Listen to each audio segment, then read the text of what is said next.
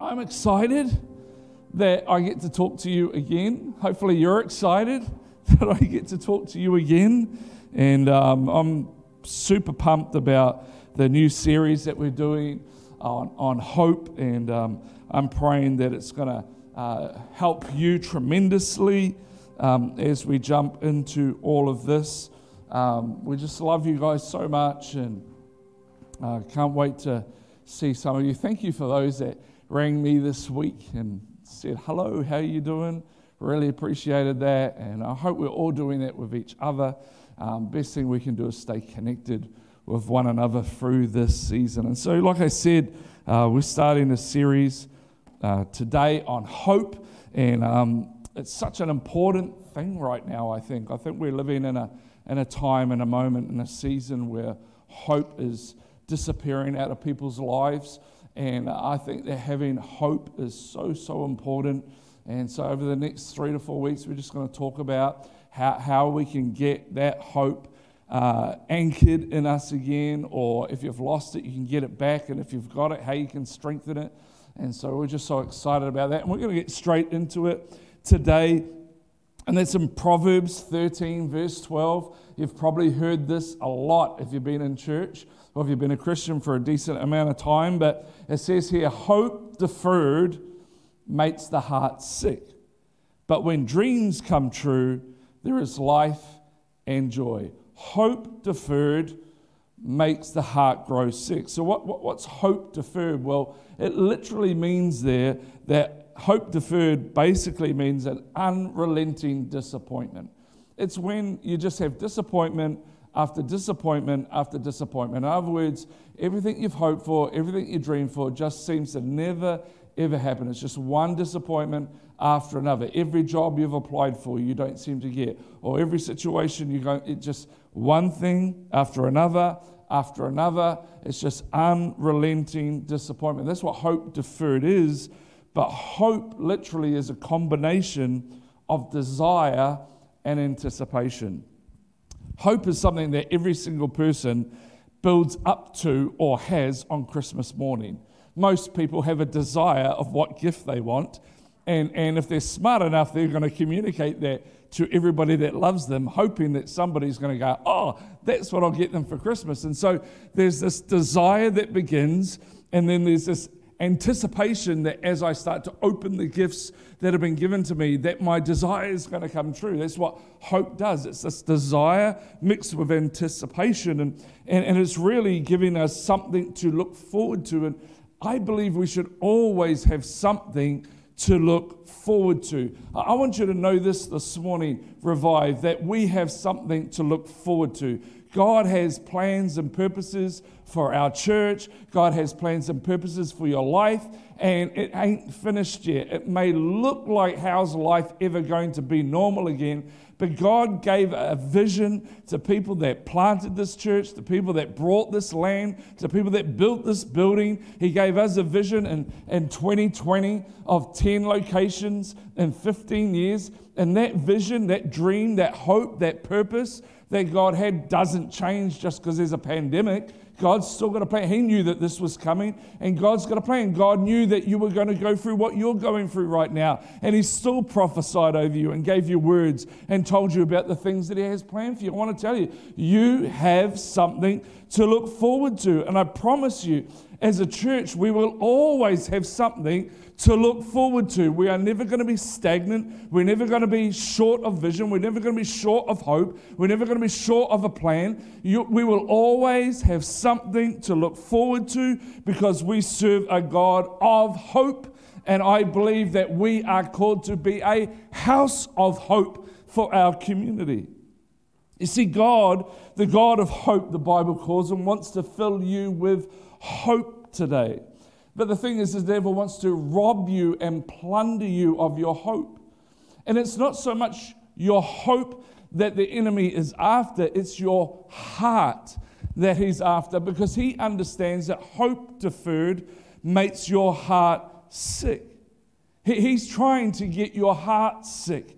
He's trying to get you to a place where it's not even about your hope anymore, it's that your heart becomes sick. Your spiritual heart becomes sick? Why is he so always after your heart? Because your heart is the engine room of your life. Just like physically, if you start to have heart problems, it affects every part of your body.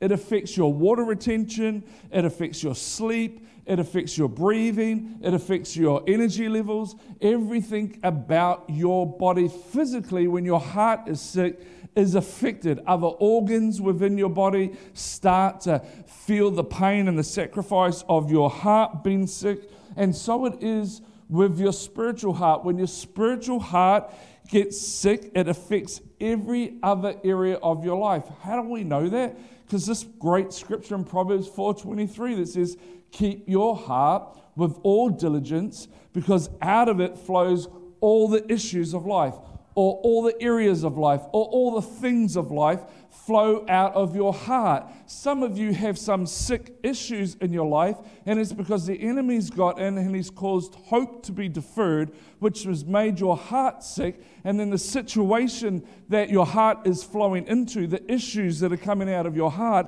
are sick. It's not the person, it's not your parents, it's that the enemy is trying to take your hope, and you've got to get your hope back, because when your hope comes back, your heart gets well, and then out of your heart flows the issues of life, and all the hope and all the faith and all the belief and all the love and all the forgiveness and all the stuff starts flowing out into all the other areas and issues of your life.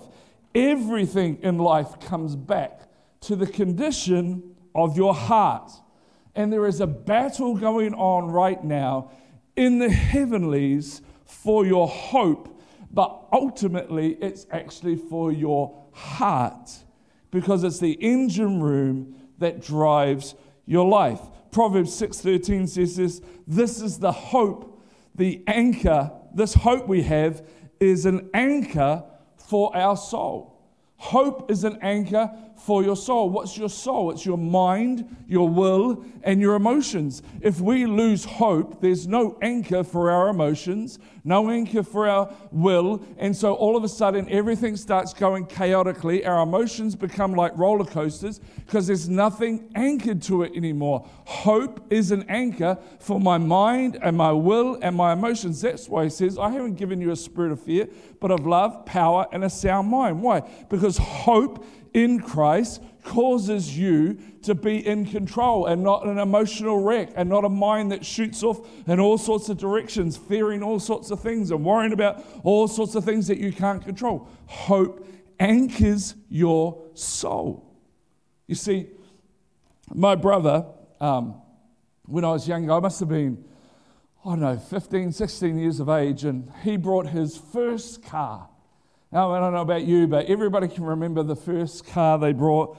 My first car I brought was a 1984 Mitsubishi Mirage two-door hatch with the power economy shifter. It was turbocharged. Oh, I remember those days.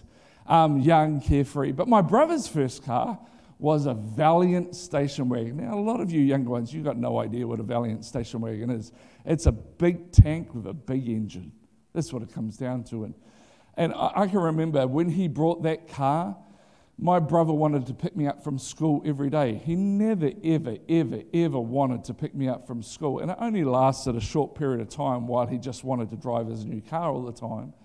But I can remember once, several occasions, him running out of petrol, because it's one thing to own a car, it's another thing to put petrol in a car, have the money to pay for the petrol. I can remember on several occasions getting very close to the service station, but then him making me push it the rest of the way. And I can remember my dad saying to him all the time, you need to check your car, you got to do your oil and your water. And I try to educate somebody in my house that has a car that they should check their oil and water, but they seem to think that's something you just get the mechanic to do every 6 months. But anyway, and he hadn't really checked his car out properly, and what he had was an oil leak. He didn't realize he had an oil leak because he had to park the car on the road, and didn't realize he had an oil leak. And then I remember being out one day, and the car just died, and he goes, we must be out of gas. And he looked at the gas. I thing, and there's plenty of gas in the car. And what had happened is the oil had drained so much out of the engine that the engine had seized. And now the car that he brought for $2,000 was now worth maybe $100 at the wrecker's yard. And this is the thing about our hearts, is that the car wasn't worth anything if the engine didn't work. And the engine part of your life, when it is sick, makes no part of your life work well. When the engine part of your life, your heart is sick, everything starts to spin out of control because hope has gone. And I'm here to tell you this morning that God, the God of hope, wants to fill you with hope. But because he wants to fill you with hope, don't be surprised when hope comes under attack, because it's the quickest way for the enemy to get your heart sick.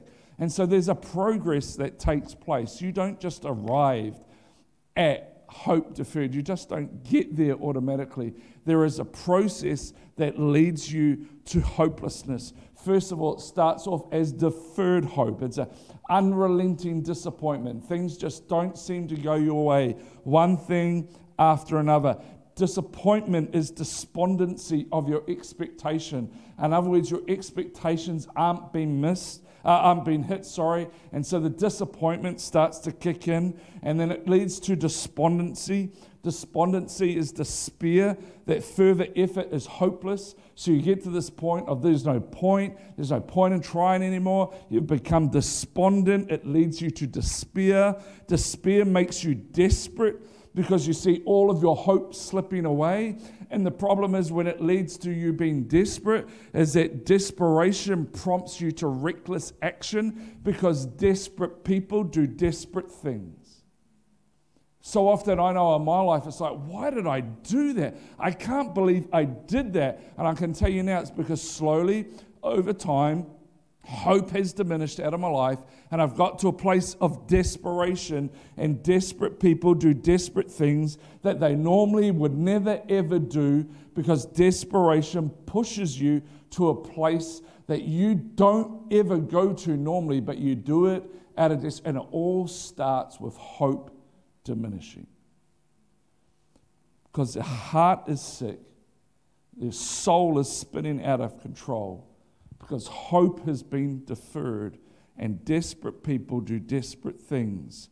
And hopelessness is where you get to the point where you begin to expect the inevitability of what you're facing. You resign, you give up, you quit. You just go, you know what? I give up. I give up. I give up. Here's the thing. Hopelessness is the cousin of impossibility. Hopelessness is the cousin of impossibility, because when something is impossible, there's no hope that it could ever happen. So let me ask you today, what part of your life did you start off with great hope, great anticipation, great expectation, but you started to see an unrelenting disappointment, which led to a despondency, to despair, to desperation, and to a place of hopelessness, where you resign yourself and you accept that there's never going to be a change, and so you just completely quit because it's impossible and there is no hope. What part of your world right now has got you to that place? Because Luke 1:37 says, with God, nothing is impossible. With God, nothing is impossible. So when we get to the place of hopelessness, it's just an opportunity for God to work, because God specializes in impossible situations. God specializes in hopeless situations. Hope deferred is unrelenting disappointment. But Romans 5:5 says, now hope does not disappoint. Hope never disappoints. Hope never, ever, ever disappoints. Hope always gets you where you want to get to. Hope does not disappoint. And this piece in Romans is really all about Abraham, who was told by God that he would have a son, and he had had no son, and he was old in age, and his wife Sarah's womb was barren. It had been closed up because of old age, and God had told him he was going to have a son. He promised him that he was going to have a son, and not just a son, but then from that son that all the nations would be blessed. He'd see as many people come after him in generations to come that were more than the sand on the seashore, that was more than the stars in the sky. This is the promise that he gave him. But he was in a hopeless situation. He could have really easily turned around and said, you know what, I'm too old. Sarah's womb doesn't work. Stop promising me something you can't deliver. But it says in Romans 4:18 that Abraham, against all hope, in other words, against all expectation, against all anticipation, against all the expectation, against all hope, Abraham in hope believed, and so became the father of many nations, just as it had been said to him. When there was no hope, he believed in hope. He put his faith in hope. He put his faith in the promises. He put his faith in what God had told him. Even when there was no hope in the natural, Abraham had hope in the spiritual. His spiritual heart was not sick. It was whole and it was healthy. His physical body may have been failing. Sarah's physical body may have been failing. But his spiritual hope was fervent. It was alive. And against all hope, he hoped and believed, and he got the son that God gave him. I believe that the God we serve is a God of hope, and even when things get to the point of hopelessness, like they did with Abraham, we can believe in hope when there is no hope. So when there is no hope in the natural, when there is no hope in this world, when there is no hope what it looks like in your situation, whether that be sickness in your body, or whether that be buying a house, or whether that be paying off your debt, or whether that be passing university, or whatever it may be, hope in God always surpasses hope in our circumstances. And you can believe in hope against all hope and see the promises of God come to pass for you. You know, there's an interesting little piece of scripture that I'm going to read you out of Hosea. And it's kind of like, what has this got to really do with what you've been talking about? And it kind of, when I read it to you, it's not really going to make sense until I explain it to you. But this is something that God had said to Israel after they had gone through into the promised land and all that sort of stuff, and they had their highs and their lows, and God's kind of saying, man, I'm going to bring you back, I'm going to restore you. And he says this, he says in Hosea 2:14-15, he says, therefore I am now going to allure her. He's talking about Israel. I will lead her into the wilderness and speak tenderly to her. There I will give her back her vineyards, and I'll make the valley of Achor a door of hope. The valley of Achor, a door of hope. The word Achor means trouble. And the last time the Israelites were in the valley of Achor, it was just after they had defeated Jericho. Jericho was the biggest army that Israel faced in going into the promised land. And they walked around the city, if you know the story, all around for six days in a row. They walked around the city once. The walls were so thick, they used to race chariots around the outside of the walls. On the seventh day, they walked around it 7 times, and on the 7th time, they let out a massive shout. So for 6 days, they walked around it once, no noise, no one talking, and then on the 7th day, they walked around it 7 times with no noise, no nothing, and then as they shouted, God tore the walls of Jericho down, and they had a massive, massive victory. After Jericho, they went on to face an enemy in a town called Ai. And this was the smallest army that they were going to face. And what happened is they lost heavily and that fight with Ai. And in the story, you find out that God had said, everything that you get when you go into the city of Ai, you are into the city of Jericho, you are to give to me. Don't keep any of it for yourself. But there was this guy called Achan who kept some of it for himself. And so when Israel went and attacked Ai, because Achan had kept some of it for himself, God allowed Ai to defeat Israel. And then God told Joshua that there was sin in the camp, and so they went through by tribe, family by family, until God spoke to him and said, hey, it's this guy here. And then what happened is, because we're talking Old Testament, they got Achan and his whole family, they walked down into the valley of Achor, and they stoned them to death. You see, Achor speaks of past stoning, speak of past trouble. They were stoned because of trouble they had brought in the past to the nation of Israel. It was called the Valley of Trouble because that's where they had trouble. And God says to him, the next time you come through here, this time when you came through here, it was a valley of trouble, but the next time I take you through that valley, it's going to become a door of hope. And so what about you?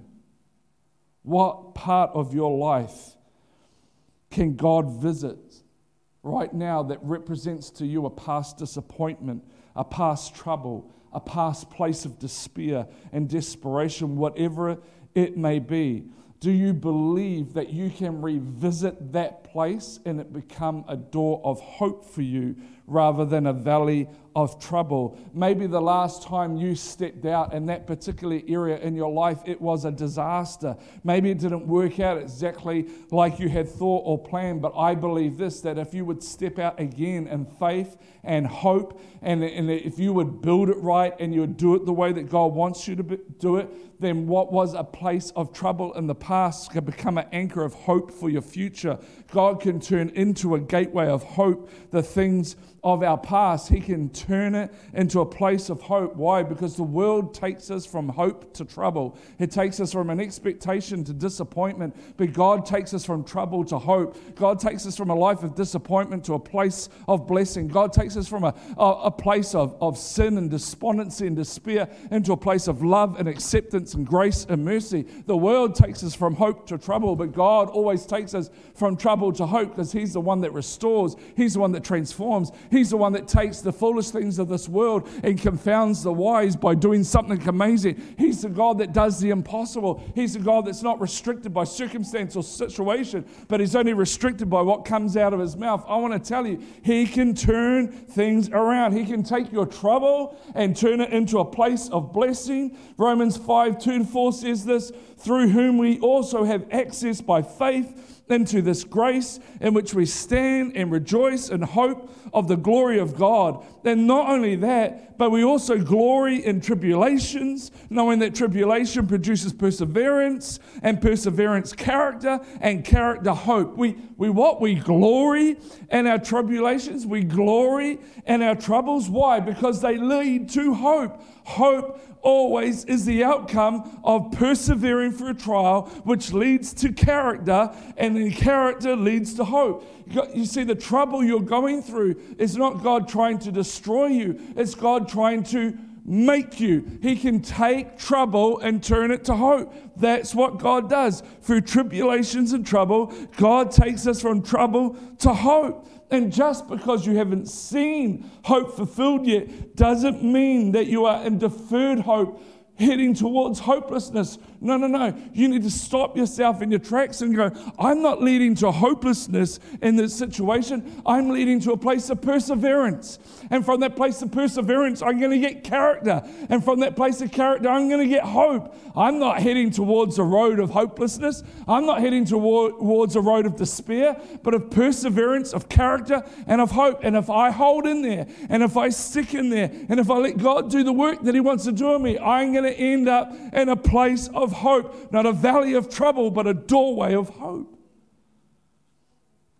Troubled times take us to a place of hope in God. We've got to see him working the other way. The world wants you to think that God's taking you from this place of hope to this place of despair. But God, no, I always take you from despair to a place of hope. He's building perseverance in you. And I want to tell you this, good old-fashioned perseverance never hurt anyone. Our problem is we want instant gratification, and don't get me wrong, I love instant gratification too. I love miracles. I love the moments where, boom, everything changes. I love it. I love instant everything. Who wants to wait for things? We want miracles. We like miracles because they're quick. But sometimes God is building something in your life, and it's about seeing your dreams come true, not having a moment turn into a miracle. It's about God taking you through perseverance to character to hope so that your dreams come true. You see, you can have a moment of miracle but still live in deferred hope. See, a miracle is a moment in an area of your life. Hope transforms every area of your life, because a heart filled with hope flows into every issue of your life. Miracles may change a moment, but hope will change your world. So what do we need to do in this season? What are some of the key things that we could do as we come to a close, that we could do to keep hope alive, to avoid hopelessness? The first thing that you need to do is focus on your focus. Where's your focus? You see, hope is always centered on someone or something. People every week in our world go out and buy lotto tickets with the hope that that something, lotto, is going to fix all of their problems.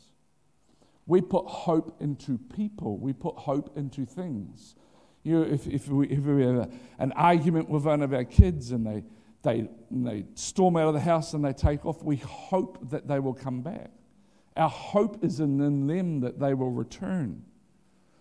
But if we pray that God would bring them back home, or that God would bless us financially, that God would enable us to do the things that we have. If we pray to God, then we're putting our hope in Him, not in a person or in something. And whatever you put your hope in will either lead you to a place of blessing or lead you to a place of trouble. Whatever you put your hope in will lead you to a place of either deferred hope or dreams come true. And I want to tell you, time and time again, when you put your hope into people or something, it always leads to a place of deferred hope, of disappointment, and of despondency. Why? Because people can't do for you what only God can do. The only hope that you should have is in God. Don't put your hope in your husband or your wife that you have a great marriage. Put your hope in God that you have a great marriage. Because when you put your hope in Him, He is unchanging. He is all things. He is above and not beneath. He is the Alpha, the Omega. He is everything. And so when we put our hope in Him, then it's on something that is anchored. And when our hope is anchored, then our soul is well. And when our soul is well, our marriage will be well, our family will be well, our career will be well, our finances will be well. But when you put your hope in the bank, approving a loan, but you're not putting it in Him blessing you, friend, then you're going to be disappointed, because people will let you down, but He never will. We've got to anchor ourselves to Him. Even this season that we're currently in, don't anchor your hope to whatever the government is planning to do. Put your hope in Him, the one who's in control of everything, the sovereign one, the one who has a plan when it seems like there is no plan, the one who's always working even when it seems like He's not working, the one who turns all things together for good for those who love God and accord according to His purpose. That one is who we want to have our hope in. And He's the one that we want our friends and our family to have their hope in. Proverbs says this in chapter 24, verse 14, it says, "So shall the knowledge of wisdom be to your soul. If you have found it, there is a prospect, and your hope will not be cut off." The scripture here is talking about godly wisdom, that if we seek God, if we seek His wisdom, there is a prospect or an opportunity, if you want to put it that way, that your dreams will come true, because hope becomes its foundation, because hope can't be cut off from God and godly wisdom. Hope is the foundation of everything. Focus your hope on God and godly wisdom, because that kind of hope is the hope that make dreams come alive. The second thing that we've got to do is get your surrounds right. Get your focus right, and then get your surrounds right. What you surround yourself with. What are you listening to all the time? Here's a clue for some of you. Delete your social media. If it is driving you nuts, if it is controlling your emotions, if you're happy one moment but you're sad the next because of something you read, then just delete your social media. Don't watch the news. Don't read the paper. Do yourself a favor. If you can't handle it, don't do it. Cut off that thing. Don't let it surround you. What are you surrounding yourself? Are you surrounding yourself with worship, or you're surrounding yourself with not Justin Bieber, because he has some good stuff now. He has some God stuff every now and then, because he's on a journey. Lady Gaga, or are you surrounding yourself with worship? What are you surrounding yourself with? Are you making sure that you're tuning in on a Sunday to surround yourself with worship and the Word of God? Or are you surrounding yourself with things that aren't something that you can put your hope in? You see, the last thing our world needs is a church full of sick hearts. The last thing our world needs right now is a church full of sick hearts. The church is the hope of the world. Get yourself in surrounds where there is faith and hope, and Christ is talked about and preached about and talked about in a positive way and not a negative way. I don't know about you, but I want Revive to be the kind of place when you're watching online or when we finally come back together again, that by the end of the service, by the end of our time together, you walk with your head a little bit higher, you walk with your heart a little bit stronger, you walk out better than you walked in. We want to be a place where hope is constantly preached, because God is a God of hope. And so you need to get yourself online watching, get yourself back into church when we return, get yourself into a connect group, do whatever it is that you need to do to make sure that your surroundings are actually building you and not depleting you. Get your focus right, get your surroundings right, and as Zoe comes and jumps on the keys, get your faith right. Get your focus right, get your surroundings right, and get your faith right. Why do we have to get our faith right? Because faith and hope are partners. Faith and hope go together. The Bible says this, is that there are these three things: faith, hope, and love, and the greatest of these is love. Those three things go together. Faith and hope are partners. You can't have faith without hope.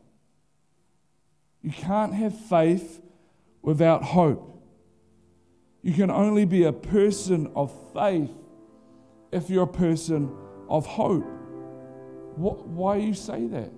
Because Hebrews says this, that faith is the substance of things hoped for. Faith gets substance on the things we hope for. If there's nothing that we're hoping for, faith has nothing to attach itself to. So faith just floats around because it's got nothing to attach itself to. Faith without hope goes nowhere. Faith brings to life the things that you're hoping for. It's hope that starts it. Faith just brings it to pass. But without hope, there's nothing for faith to work with. So when we get to a place of hopelessness, faith has nothing to work with. And the same for hope, because hope needs faith, because if hope doesn't have faith, it's just going to end up in disappointment. Because hope can't bring hope to pass. Faith brings hope to pass. Faith is the substance of things we hope for. The Bible says that all the promises of God are yes and amen. And faith takes God at His word. In fact, I would suggest to you where it says there about perseverance and character and hope. I think there's a great scripture in James where it talks about when patience has had its perfect work. Without patience, without a perseverance, faith will always diminish. Because patience and perseverance acts like a protection dome over faith. Because without that perseverance, without that patience, faith will diminish because nothing seems to be happening. But when we put perseverance in place and patience in place and character in place, which leads to hope, it keeps the faith bubbling away and alive because it's been protected. To take that yes, the Bible says the promises are yes and amen, and you take that yes and you take that amen in the promises of God, and that's what faith and hope builds on. It grabs hold of that. Hebrews 6:11 says this, and we desire that each one of you show the same diligence to the full assurance of hope until the end. That you do not become sluggish. You do not become complacent, but imitate those who through faith and patience inherit the promises. You see, patience is not deferred hope. Patience is not unrelenting disappointment. Patience is perseverance. And perseverance is the building of character. And the building of character builds hope. And then faith jumps on the hope and dreams come true. But patience has got to have its perfect work. If you can do that, if you can persevere, if you can let your character build so that hope builds, so that faith has something to attach itself to, if you can do that, it promises that you will inherit all the promises of God. But it requires hope. I believe God's promises for your life can come to pass if we don't get sluggish, if we don't get despondent, if we don't get despair, if we don't quit, but we imitate Abraham, who against all hope believed in hope, and then your dreams will come true. And with that kind of spirit on the inside of us, I believe God can do for you just like He did for Israel, and He can turn your valleys of trouble into doorways of hope. He can turn your valleys of trouble into doorways. He can turn a valley of trouble that you're currently going through right now into a doorway of hope, into a place where you can see God doing something for you, where you can see God's got a plan and a purpose for your life. If you're not dead, then He's not done. Come on, friend, we've got to stir this up on the inside of us. Don't let the world or the situations or the circumstances around you make your heart sick, because out of it flows all the issues of life. We've got to get hope back in our hearts so that every area of our lives, our marriage, our finances, our kids, our careers, our community, our church, our nation, our world is filled with hope. Because then when it's filled with hope, faith attaches itself, and then all of a sudden things start to shift and things start to change, and what were valleys of trouble become doorways of hope, because God always takes us from trouble to hope. You don't need to live in a valley of trouble when it can become a doorway of hope. And you don't need to live in a place of despair, because God wants to take you to a place of hope. Don't let the enemy take your hope. He wants your heart to be sick. Get yourself anchored into the Word of God. Get yourself anchored into His promises. Declare them over your life again and again and again and again. And don't quit. Don't stop.